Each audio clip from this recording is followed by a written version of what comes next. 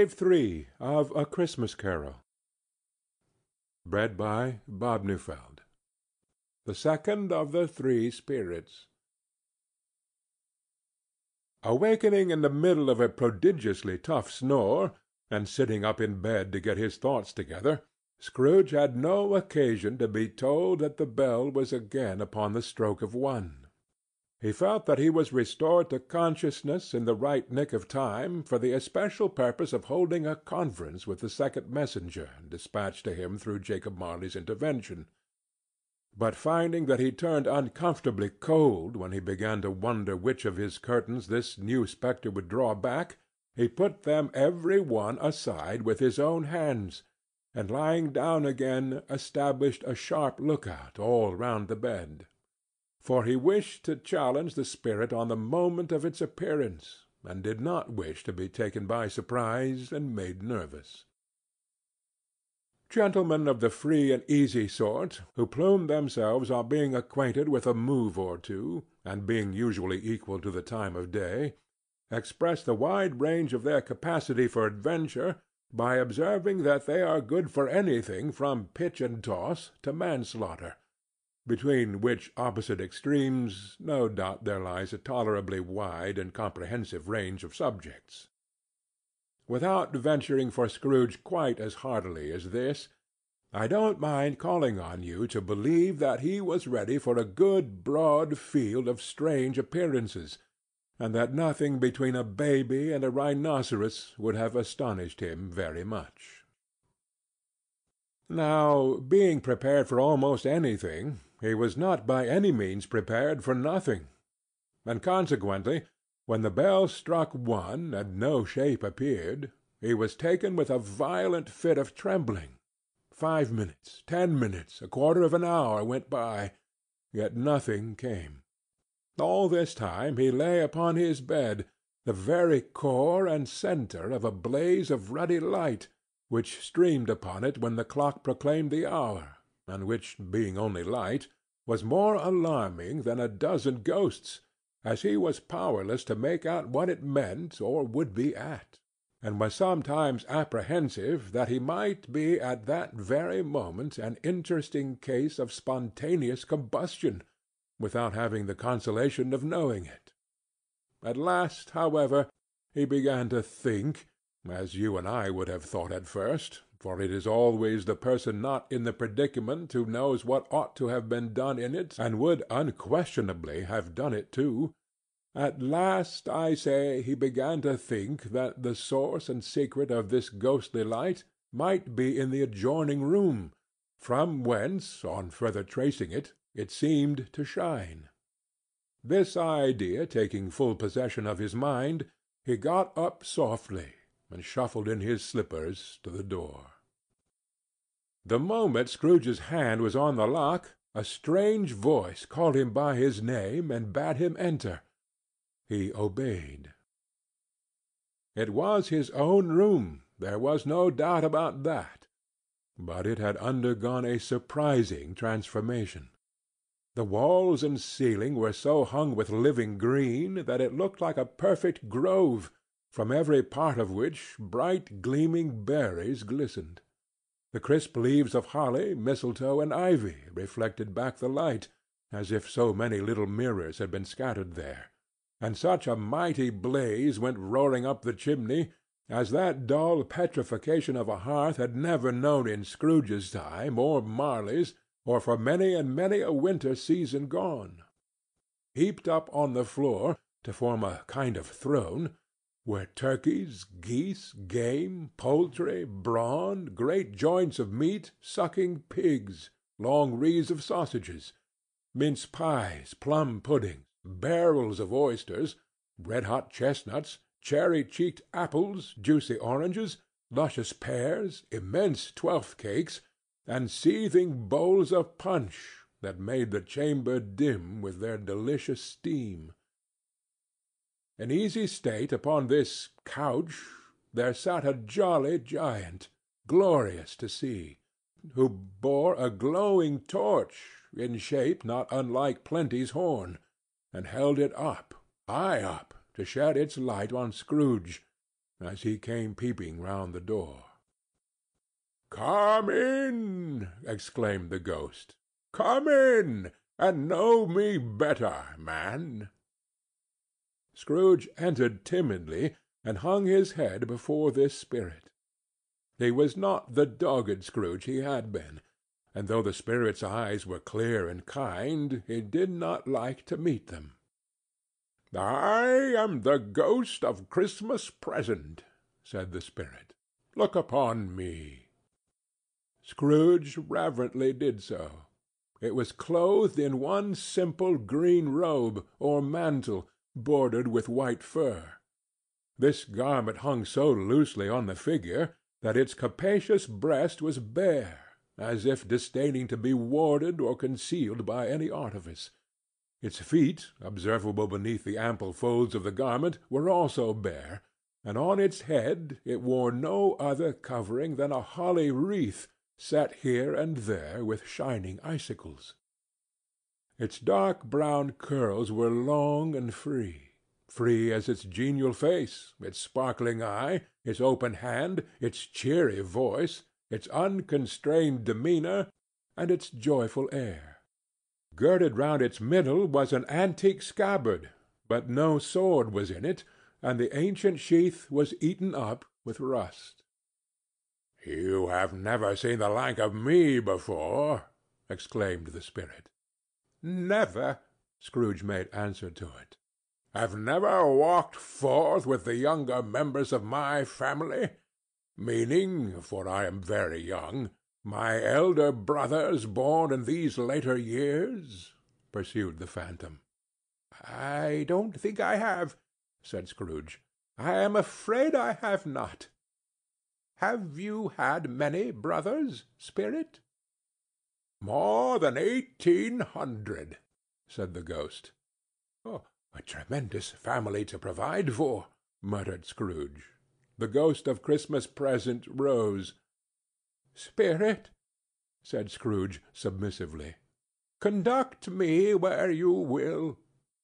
I went forth last night on compulsion, and I learnt a lesson which is working now. To-night, if you have aught to teach me, let me profit by it." "Touch my robe." Scrooge did as he was told, and held it fast. Holly, mistletoe, red berries, ivy, turkeys, geese, game, poultry, brawn, meat, pigs, sausages, oysters, pies, puddings, fruit, and punch, all vanished instantly.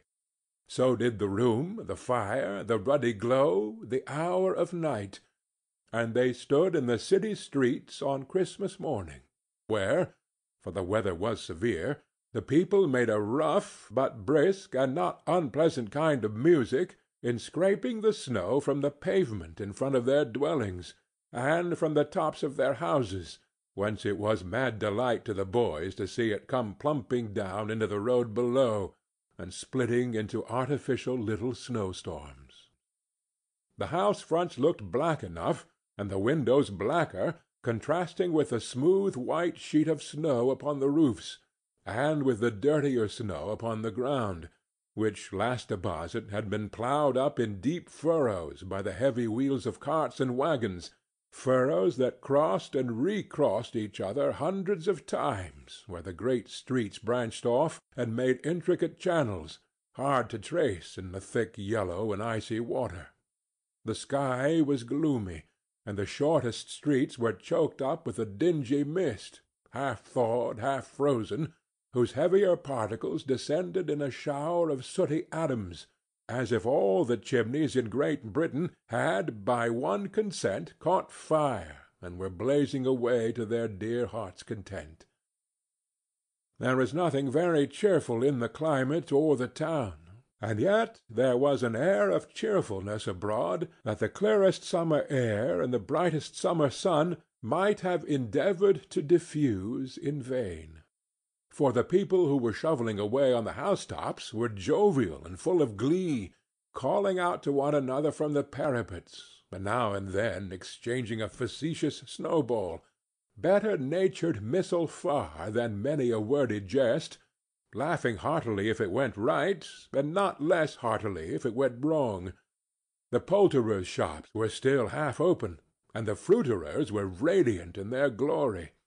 There were great round pot-bellied baskets of chestnuts, shaped like the waistcoats of jolly old gentlemen, lolling at the doors and tumbling out into the street in their apoplectic opulence.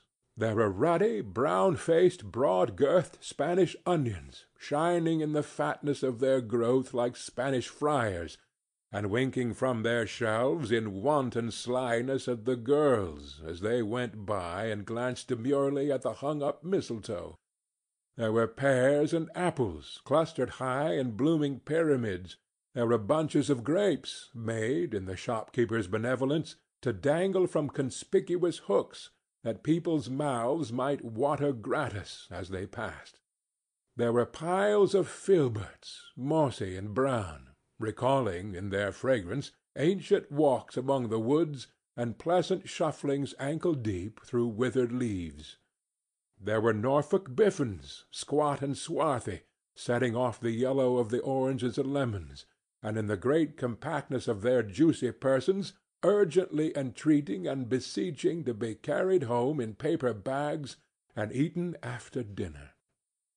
The very gold and silver fish set forth among these choice fruits in a bowl, though members of a dull and stagnant-blooded race, appeared to know that there was something going on, and to a fish went gasping round and round their little world in slow and passionless excitement. The grocers! Oh, the grocers! Nearly closed, with perhaps 2 shutters down, or 1, but through these gaps such glimpses! It was not alone that the scales descending on the counter made a merry sound, or that the twine and roller parted company so briskly, or that the canisters were rattled up and down like juggling tricks, or even that the blended scents of tea and coffee were so grateful to the nose, or even that the raisins were so plentiful and rare, the almonds so extremely white, the sticks of cinnamon so long and straight, the other spices so delicious, the candied fruits so caked and spotted with molten sugar as to make the coldest lookers-on feel faint and subsequently bilious. Nor was it that the figs were moist and pulpy, or that the French plums blushed in modest tartness from their highly decorated boxes, or that everything was good to eat and in its Christmas dress. But the customers were all so hurried and so eager in their hopeful promise of the day that they tumbled up against each other at the door, crashing their wicker baskets wildly, and left their purchases upon the counter, and came running back to fetch them, and committed hundreds of like mistakes in the best humor possible, while the grocer and his people were so frank and fresh that the polished hearts with which they fastened their aprons behind might have been their own, worn outside for general inspection, and for Christmas daws to peck at, if they chose. But soon the steeples called good people all to church and chapel, and away they came, flocking through the streets in their best clothes and with their gayest faces, and at the same time there emerged from scores of by-streets, lanes, and nameless turnings innumerable people, carrying their dinners to the bakers' shops. The sight of these poor revellers appeared to interest the spirit very much, for he stood with Scrooge beside him in a baker's doorway, and taking off the covers as their bearers passed, sprinkled incense on their dinners from his torch.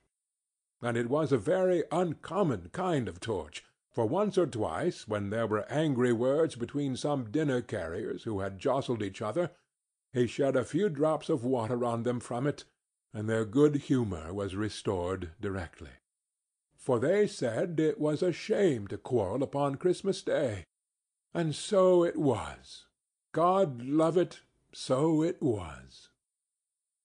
In time the bells ceased, and the bakers were shut up, and yet there was a genial shadowing forth of all these dinners and the progress of their cooking in the thawed blotch of wet above each baker's oven, where the pavement smoked as if its stones were cooking too. "Is there a peculiar flavour in what you sprinkle from your torch?" asked Scrooge. "There is. My own." "Would it apply to any kind of dinner on this day?" asked Scrooge. "To any kindly given. To a poor one most." "Why to a poor one most?" asked Scrooge. "Because it needs it most." "Spirit," said Scrooge, after a moment's thought, "I wonder you, of all the beings in the many worlds about us, should desire to cramp these people's opportunities of innocent enjoyment." "I?" cried the spirit. "You would deprive them of their means of dining every 7th day, often the only day on which they can be said to dine at all," said Scrooge. "Wouldn't you?" "I?" cried the spirit. "You seek to close these places on the 7th day," said Scrooge, "and it comes to the same thing." "I seek!" exclaimed the spirit. "Forgive me if I am wrong. It has been done in your name, or at least in that of your family," said Scrooge. "There are some upon this earth of yours," returned the spirit, "who lay claim to know us, and who do their deeds of passion, pride, ill-will, hatred, envy, bigotry, and selfishness in our name, who are as strange to us and all our kith and kin as if they had never lived. Remember that, and charge their doings on themselves, not us." Scrooge promised that he would, and they went on, invisible, as they had been before, into the suburbs of the town. It was a remarkable quality of the ghost, which Scrooge had observed at the baker's, that notwithstanding his gigantic size, he could accommodate himself to any place with ease, and that he stood beneath a low roof quite as gracefully, and like a supernatural creature, as it was possible he could have done in any lofty hall. And perhaps it was the pleasure the good spirit had in showing off this power of his, or else it was his own kind, generous-hearted nature, and his sympathy with all poor men, that led him straight to Scrooge's clerk's, for there he went, and took Scrooge with him, holding to his robe. And on the threshold of the door the spirit smiled, and stopped to bless Bob Cratchit's dwelling with the sprinkling of his torch. Think of that! Bob had 15 bob a week himself. He pocketed on Saturdays but 15 copies of his Christian name, and yet the ghost of Christmas Present blessed his 4-roomed house.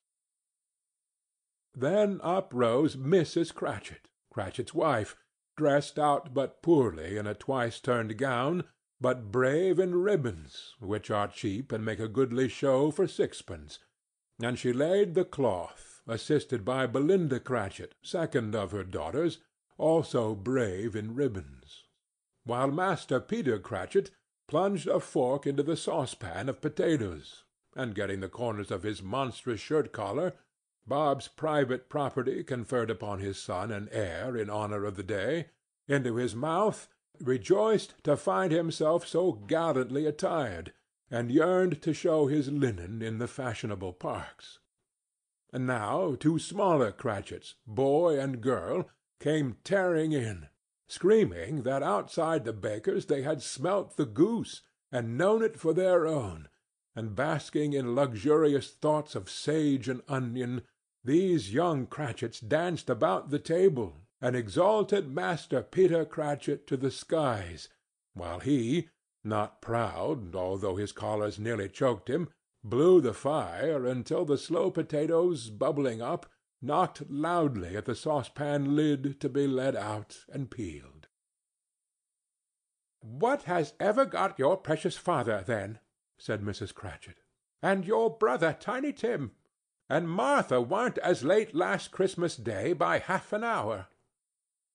"Here's Martha, mother," said a girl, appearing as she spoke.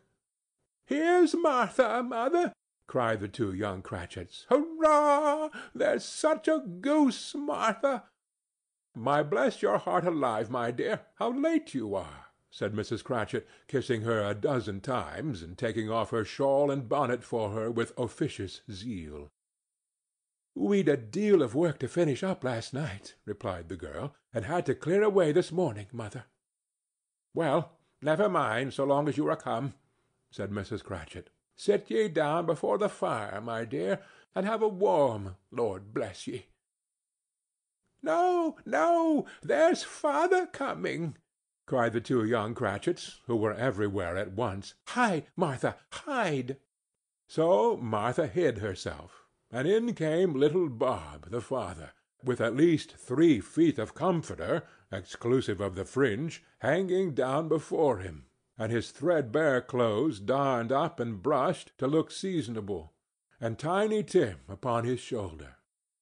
Alas for Tiny Tim! He bore a little crutch, and had his limbs supported by an iron frame. "Why, where's our Martha?" cried Bob Cratchit, looking around. "Not coming," said Mrs. Cratchit. "Not coming?" said Bob, with a sudden declension in his high spirits, for he had been Tim's blood-horse all the way from church, and had come home rampant. "Not coming upon Christmas Day!" Martha didn't like to see him disappointed, if it were only in joke, so she came out prematurely from behind the closet door and ran into his arms, while the two young Cratchits hustled Tiny Tim and bore him off into the wash-house, that he might hear the pudding singing in the copper. "And how did little Tim behave?" said Mrs. Cratchit, when she had rallied Bob on his credulity, and Bob had hugged his daughter to his heart's content. "Oh, as good as gold," said Bob, "and better. Somehow he gets thoughtful, sitting by himself so much, and thinks the strangest things you ever heard. He told me, coming home, that he hoped the people saw him in the church, because he was a cripple, and it might be pleasant to them to remember on Christmas Day, 'Who made the lame beggars walk, and blind men see.'" Bob's voice was tremulous when he told them this, and trembled more when he said that Tiny Tim was growing strong and hearty.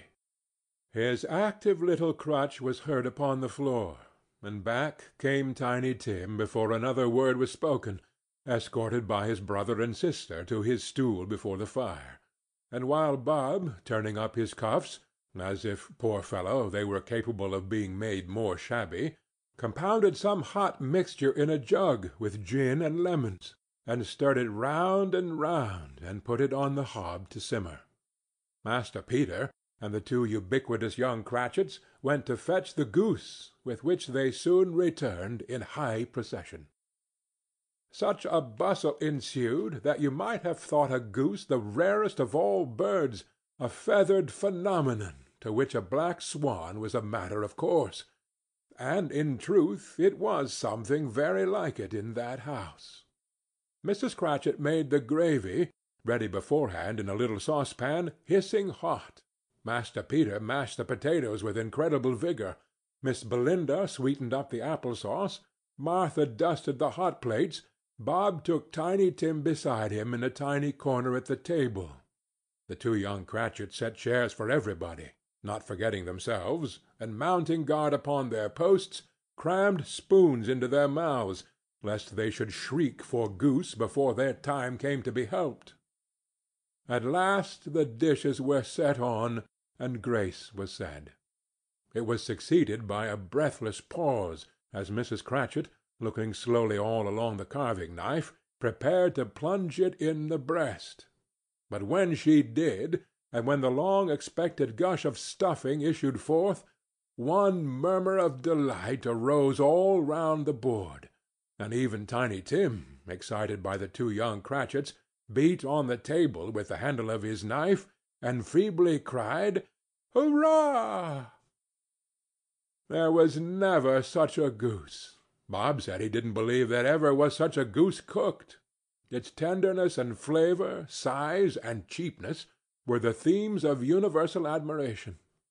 Eked out by apple-sauce and mashed potatoes, it was a sufficient dinner for the whole family. Indeed, as Mrs. Cratchit said with great delight, surveying one small atom of a bone upon the dish, they hadn't ate it all at last. Yet every one had had enough, and the youngest Cratchits in particular were steeped in sage and onion to the eyebrows. But now, the plates being changed by Miss Belinda, Mrs. Cratchit left the room alone, too nervous to bear witnesses, to take the pudding up and bring it in. Suppose it should not be done enough? Suppose it should break in turning out? Suppose somebody should have got over the wall of the back-yard and stolen it, while they were merry with the goose, a supposition at which the two young Cratchits became livid. All sorts of horrors were supposed. Hullo! A great deal of steam! The pudding was out of the copper. A smell like a washing-day. That was the cloth. A smell like an eating-house and a pastry-cook's next door to each other, with a laundress's next door to that. That was the pudding.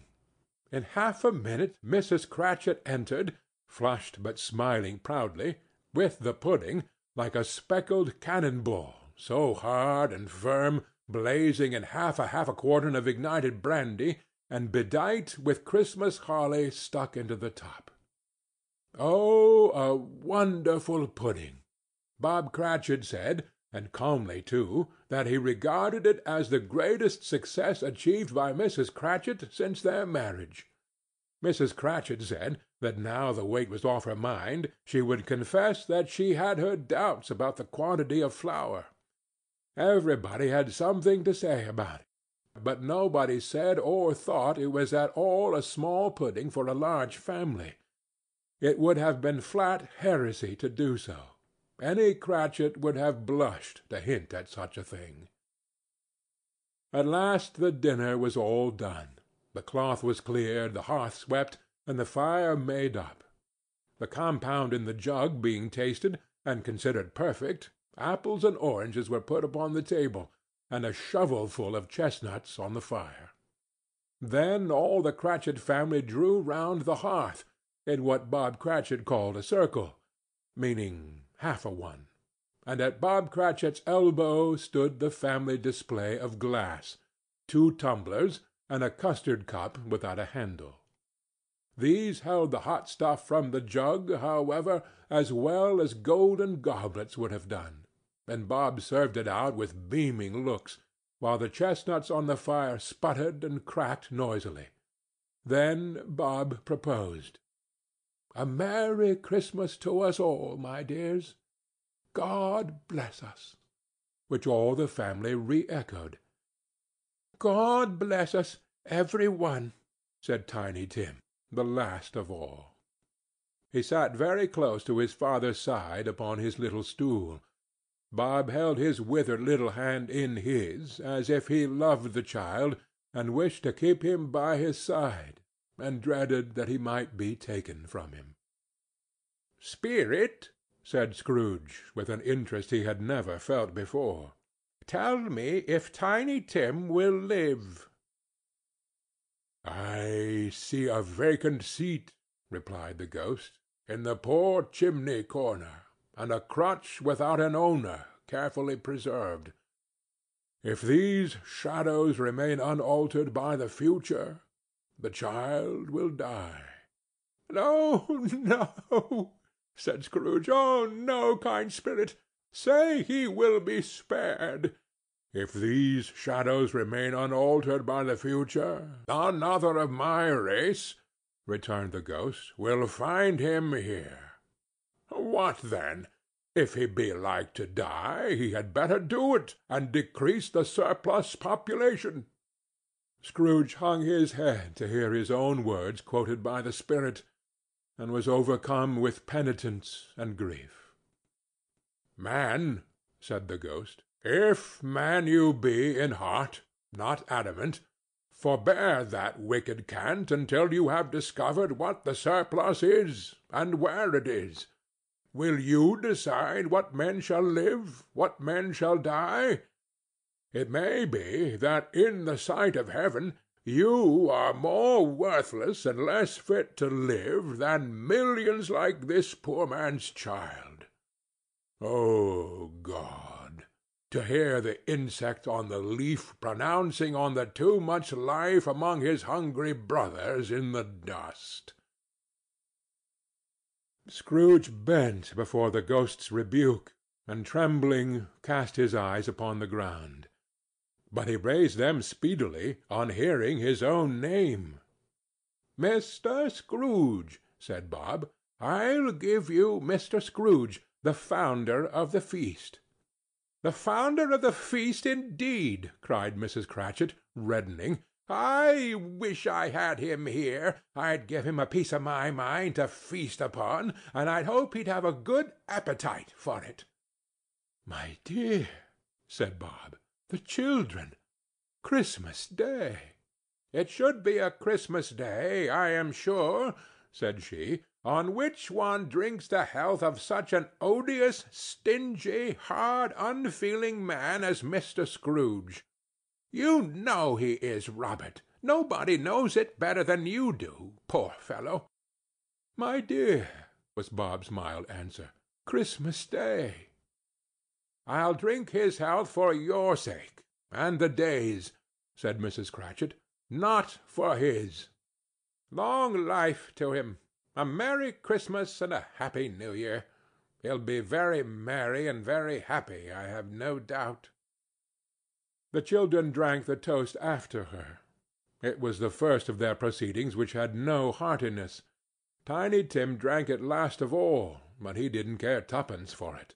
Scrooge was the ogre of the family. The mention of his name cast a dark shadow on the party, which was not dispelled for full 5 minutes. After it had passed away, they were 10 times merrier than before, from the mere relief of Scrooge the Baleful being done with. Bob Cratchit told them how he had a situation in his eye for Master Peter, which would bring in, if obtained, full 5 and 6pence weekly.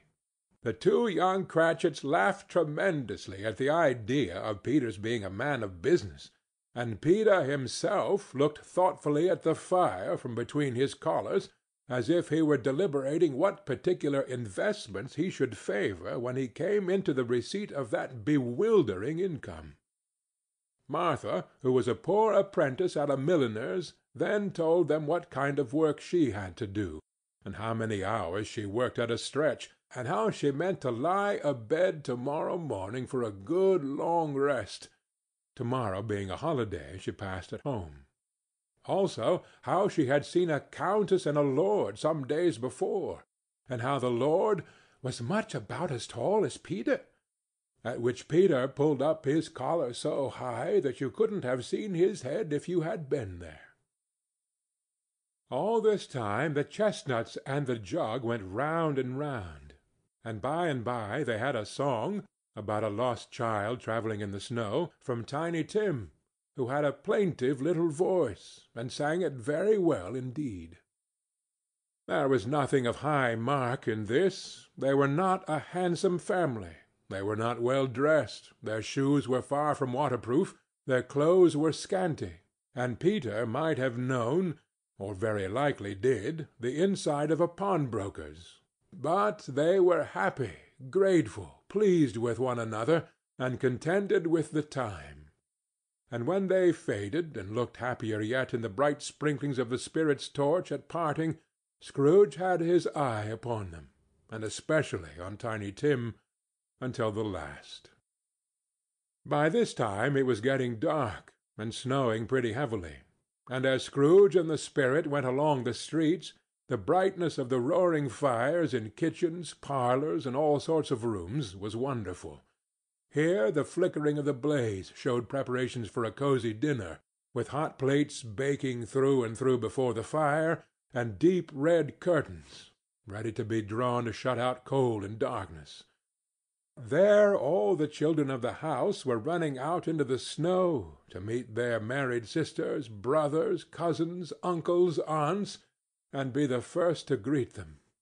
Here, again, were shadows on the window-blind of guests assembling, and there a group of handsome girls, all hooded and fur-booted, and all chattering at once, tripped lightly off to some near neighbor's house, where, woe upon the single man who saw them enter, artful witches well they knew it, in a glow. But if you had judged from the numbers of people on their way to friendly gatherings, you might have thought that no one was at home to give them welcome when they got there, instead of every house expecting company and piling up its fires half chimney high. Blessings on it, how the ghost exulted! How it bared its breadth of breast, and opened its capacious palm, and floated on, outpouring with a generous hand its bright and harmless mirth on everything within its reach. The very lamplighter, who ran on before, dotting the dusky street with specks of light, and who was dressed to spend the evening somewhere, laughed out loudly as the spirit passed, though little kenned the lamplighter that he had any company but Christmas.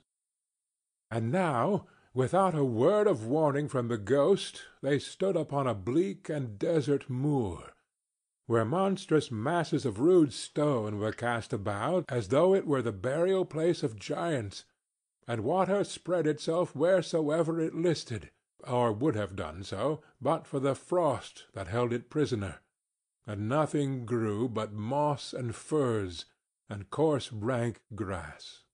Down in the west the setting sun had left a streak of fiery red, which glared upon the desolation for an instant like a sullen eye, and frowning lower, lower, lower yet, was lost in the thick gloom of darkest night.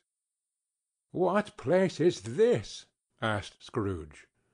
"A place where miners live, who labor in the bowels of the earth," returned the spirit. "But they know me. See!" A light shone from the window of a hut, and swiftly they advanced towards it. Passing through the wall of mud and stone, they found a cheerful company assembled round a glowing fire. An old man and woman, with their children and their children's children, and another generation beyond that, all decked out gaily in their holiday attire. The old man, in a voice that seldom rose above the howling of the wind upon the barren waste, was singing them a Christmas song. It had been a very old song when he was a boy, and from time to time they all joined in the chorus. So surely as they raised their voices, the old man got quite blithe and loud, and so surely as they stopped, his vigor sank again. The spirit did not tarry here, but bade Scrooge hold his robe, and passing on above the moor, sped whither? Not to see, to sea. To Scrooge's horror, looking back, he saw the last of the land, a frightful range of rocks, behind them, and his ears were deafened by the thundering of water, as it rolled and roared and raged among the dreadful caverns it had worn, and fiercely tried to undermine the earth. Built upon a dismal reef of sunken rocks, some league or so from shore, on which the waters chafed and dashed the wild year through, there stood a solitary lighthouse. Great heaps of seaweed clung to its base, and storm-birds, born of the wind one might suppose as seaweed of the water, rose and fell about it like the waves they skimmed. But even here 2 men who watched the light had made a fire, that through the loophole in the thick stone wall shed out a ray of brightness on the awful sea. Joining their horny hands over the rough table at which they sat, they wished each other Merry Christmas in their can of grog. And one of them, the elder too, with his face all damaged and scarred with hard weather as the figurehead of an old ship might be, struck up a sturdy song that was like a gale in itself. Again the ghost sped on, above the black and heaving sea, on, until, being far away, as he told Scrooge, from any shore, they lighted on a ship.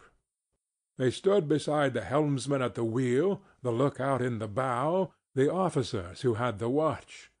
Dark, ghostly figures in their several stations, but every man among them hummed a Christmas tune, or had a Christmas thought, or spoke below his breath to his companion of some bygone Christmas day, with homeward hopes belonging to it, and every man on board, waking or sleeping, good or bad, had had a kinder word for another on that day than on any day in the year, and had shared to some extent in its festivities, and had remembered those he cared for at a distance, and had known that they delighted to remember him. It was a great surprise to Scrooge, while listening to the moaning of the wind, and thinking what a solemn thing it was to move on through the lonely darkness over an unknown abyss, whose depths were secrets as profound as death, it was a great surprise to Scrooge, while thus engaged, to hear a hearty laugh. It was a much greater surprise to Scrooge to recognize it as his own nephew's, and to find himself in a bright, dry, gleaming room, with the spirit standing smiling by his side, and looking at that same nephew with approving affability. "Ha, ha, ha, ha, ha!" laughed Scrooge's nephew. "Ha, ha, ha, ha, ha!" If you should happen by any unlikely chance to know a man more blessed in a laugh than Scrooge's nephew, all I can say is I should like to know him too. Introduce him to me, and I'll cultivate his acquaintance. It is a fair, even-handed, noble adjustment of things, that while there is infection and disease and sorrow, there is nothing in the world so irresistibly contagious as laughter and good humor. When Scrooge's nephew laughed in his way, holding his sides, rolling his head, and twisting his face into the most extravagant contortions, Scrooge's niece, by marriage, laughed as heartily as he, and their assembled friends, being not a bit behindhand, roared out lustily, "Ha, ha, ha, ha!" "He said that Christmas was a humbug, as I live!" cried Scrooge's nephew. "He believed it, too." "More shame for him, Fred," said Scrooge's niece, indignantly. "Bless those women, they never do anything by halves. They are always in earnest." She was very pretty, exceedingly pretty, with a dimpled, surprised-looking, capital face, a ripe little mouth that seemed made to be kissed, as no doubt it was, all kinds of good little dots about her chin that melted into one another when she laughed, and the sunniest pair of eyes you ever saw in any little creature's head. Altogether she was what you would have called provoking, you know, but satisfactory, too. Oh, perfectly satisfactory. "He's a comical old fellow," said Scrooge's nephew. "That's the truth, and not so pleasant as he might be.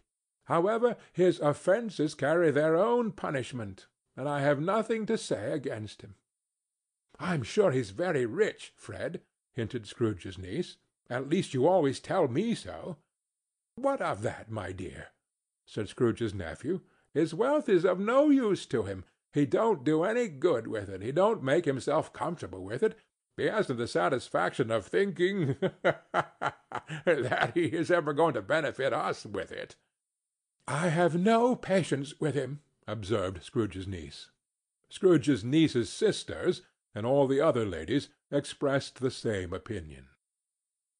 "Oh, I have," said Scrooge's nephew. "I am sorry for him. I couldn't be angry with him if I tried. Who suffers by his ill whims? Himself, always. Here he takes it into his head to dislike us, and he won't come and dine with us. What's the consequence? He don't lose much of a dinner." "Indeed, I think he loses a very good dinner," interrupted Scrooge's niece. Everybody else said the same, and they must be allowed to have been competent judges, because they had just had dinner, and, with the dessert upon the table, were clustered round the fire by lamplight. "Well, I'm very glad to hear it," said Scrooge's nephew, "because I haven't great faith in these young housekeepers. What do you say, Topper?" Topper had clearly got his eye upon one of Scrooge's niece's sisters, for he answered that a bachelor was a wretched outcast, who had no right to express an opinion on the subject. Whereat Scrooge's niece's sister, the plump one with the lace tucker, not the one with the roses, blushed. "Do go on, Fred," said Scrooge's niece, clapping her hands. "He never finishes what he begins to say. He is such a ridiculous fellow." Scrooge's nephew revelled in another laugh, and as it was impossible to keep the infection off, though the plump sister tried hard to do it with aromatic vinegar, his example was unanimously followed.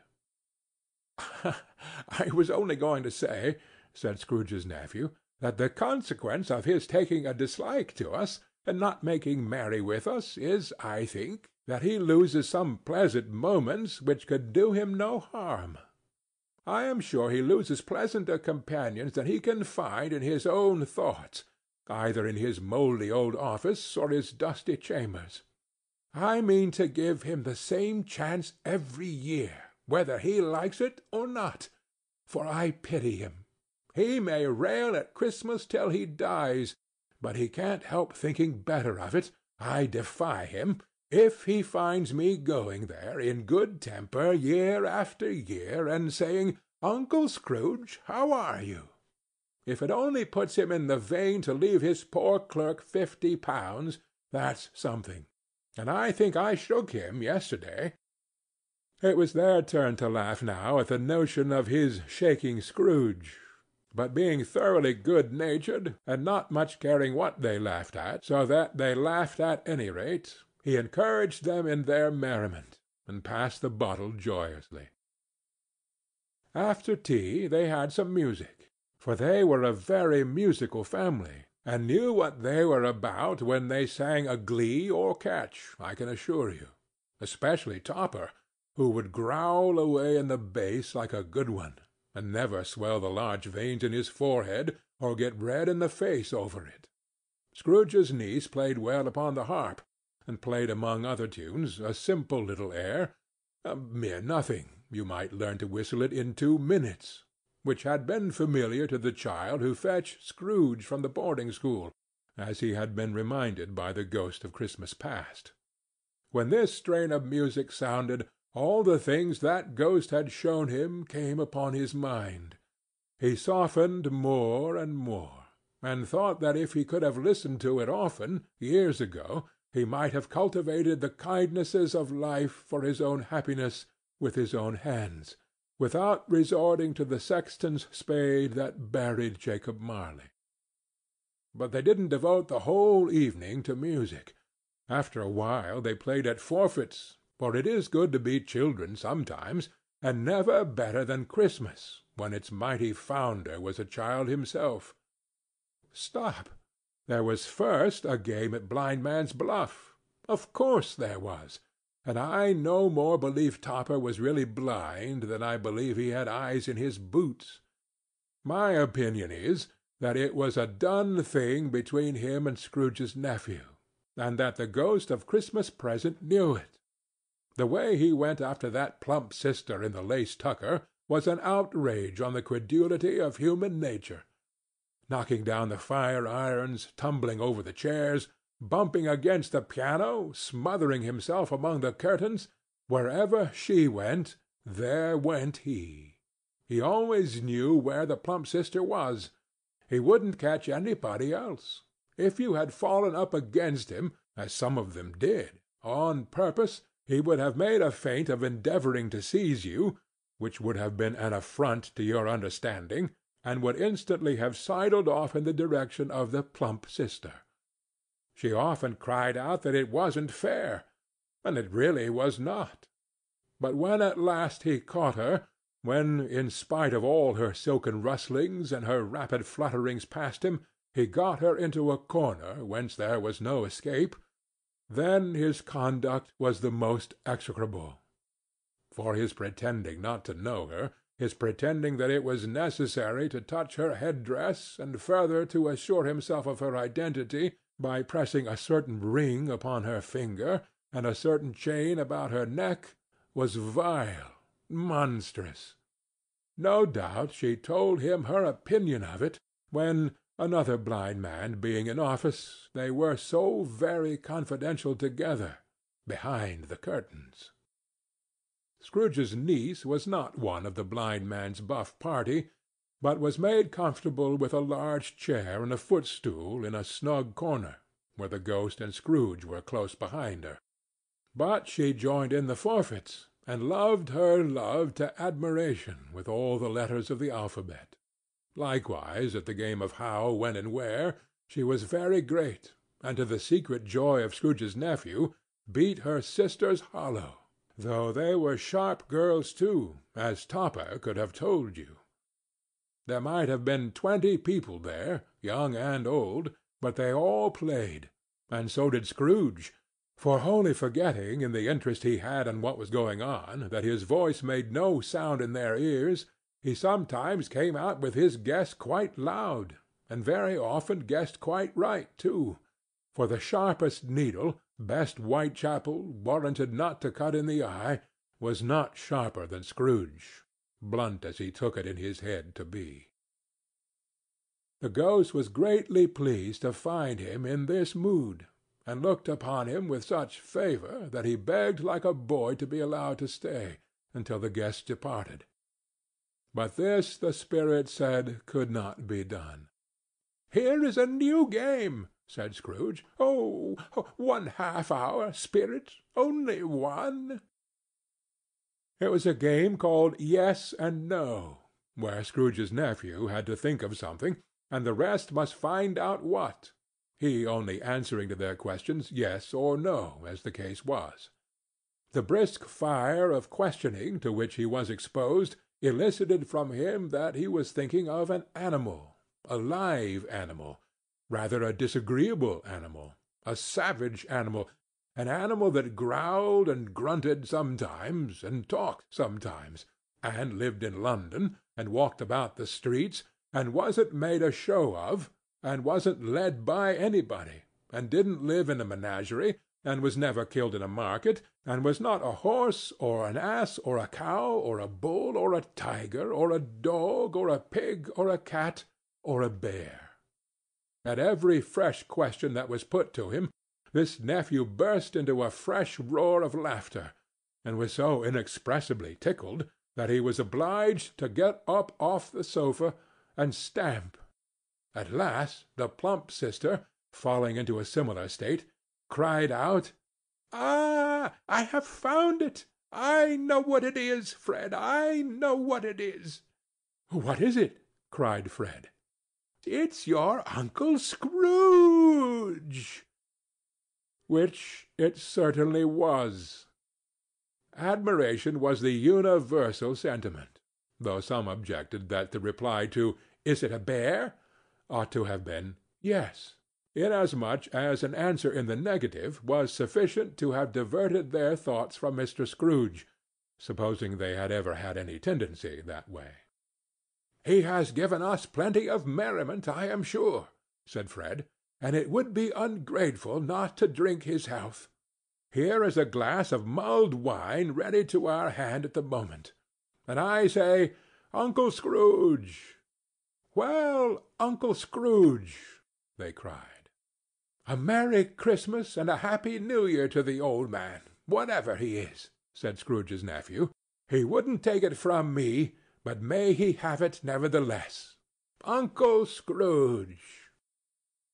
Uncle Scrooge had imperceptibly become so gay and light of heart that he would have pledged the unconscious company in return, and thanked them in an inaudible speech, if Ghost had given him time.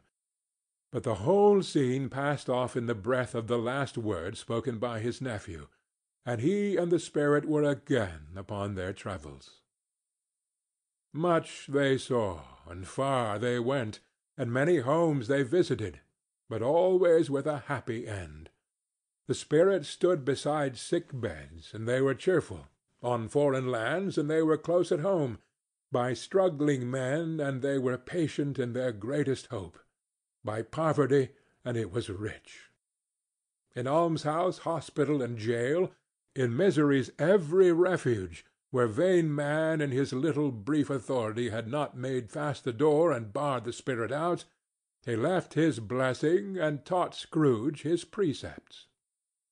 It was a long night, if it were only a night. But Scrooge had his doubts of this, because the Christmas holidays appeared to be condensed into the space of time they passed together. It was strange, too, that while Scrooge remained unaltered in his outward form, the ghost grew older, clearly older. Scrooge had observed this change, but never spoke of it until they left the children's Twelfth Night party, when, looking at the spirit as they stood together in an open place, he noticed that his hair was grey. "Are spirits' lives so short?" asked Scrooge. "My life upon this globe is very brief," replied the ghost. "It ends to-night." "To-night?" cried Scrooge. "To-night at midnight. Hark! The time is drawing near." The chimes were ringing the 11:75 at that moment. "Forgive me if I am not justified in what I ask," said Scrooge, looking intently at the spirit's robe, "but I see something strange, and not belonging to yourself, protruding from your skirts. Is it a foot or a claw?" "It might be a claw, for the flesh there is upon it," said the spirit's sorrowful reply. "Look here." From the foldings of its robe it brought two children, wretched, abject, frightful, hideous, miserable. They knelt down at his feet and clung upon the outside of his garment. "Oh, man, look here! Look down here!" exclaimed the ghost. They were a boy and a girl, yellow, meagre, ragged, scowling, wolfish, but prostrate, too, in their humility. Where graceful youth should have filled their features out and touched them with its freshest tints, a stale and shrivelled hand, like that of age, had pinched and twisted them and pulled them into shreds. Where angels might have sat enthroned, devils lurked and glared out menacing. No change, no degradation, no perversion of humanity, in any grade, through all the mysteries of wonderful creation, has monsters half so horrible and dread. Scrooge started back, appalled. Having them shown to him in this way, he tried to say they were fine children, but the words choked themselves rather than be parties to a lie of such enormous magnitude. "Spirit! Are they yours?" Scrooge could say no more. "They are man's," said the spirit, looking down upon them, "and they cling to me, appealing from their fathers. This boy is ignorance. This girl is want. Beware them both, and all of their degree, but most of all beware this boy, for on his brow I see that written which is doom, unless the writing be erased. Deny it!" cried the spirit, stretching out his hand towards the city. "Slander those who tell it ye. Admit it for your factious purposes, and make it worse, and bide the end." "Have you no refuge or resource?" cried Scrooge. "Are there no prisons?" said the spirit, turning on him for the last time with his own words. "Are there no workhouses?" The bell struck 12. Scrooge looked about him for the ghost, and saw it not. As the last stroke ceased to vibrate, he remembered the prediction of old Jacob Marley, and lifting up his eyes, beheld a solemn phantom, draped and hooded, coming, like a mist along the ground, towards him. End of Stave 3